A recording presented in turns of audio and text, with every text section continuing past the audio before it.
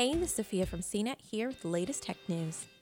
California legislators approved a landmark bill this week that requires companies like Uber and Lyft to treat contract workers as employees, not freelancers, which could reshape the gig economy. The bill passed the state Senate with a vote of 29 to 11 on Tuesday night.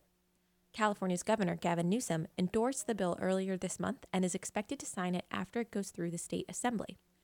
At its core, Assembly Bill 5 will require companies to put workers on the payroll if the company controls how he or she performs a task, or if the work is part of a company's standard business. Essentially, Lyft, Uber, DoorDash, and many other contracted workers will become employees under the law. As a result, those companies will be required to adhere to minimum wage laws and provide basic benefits like unemployment insurance.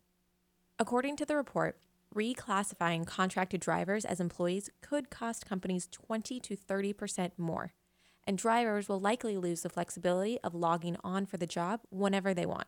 However, experts pointed out that the bill does not require setting shifts, and drivers are legally entitled to continue to make their own schedules. The reverberations could give way to a whole new era of how ride-sharing companies operate, such as a limit to how many drivers are available during slow hours. And not all drivers were thrilled about losing their contractor status over fears that it would hurt flexibility. But the fight is hardly over.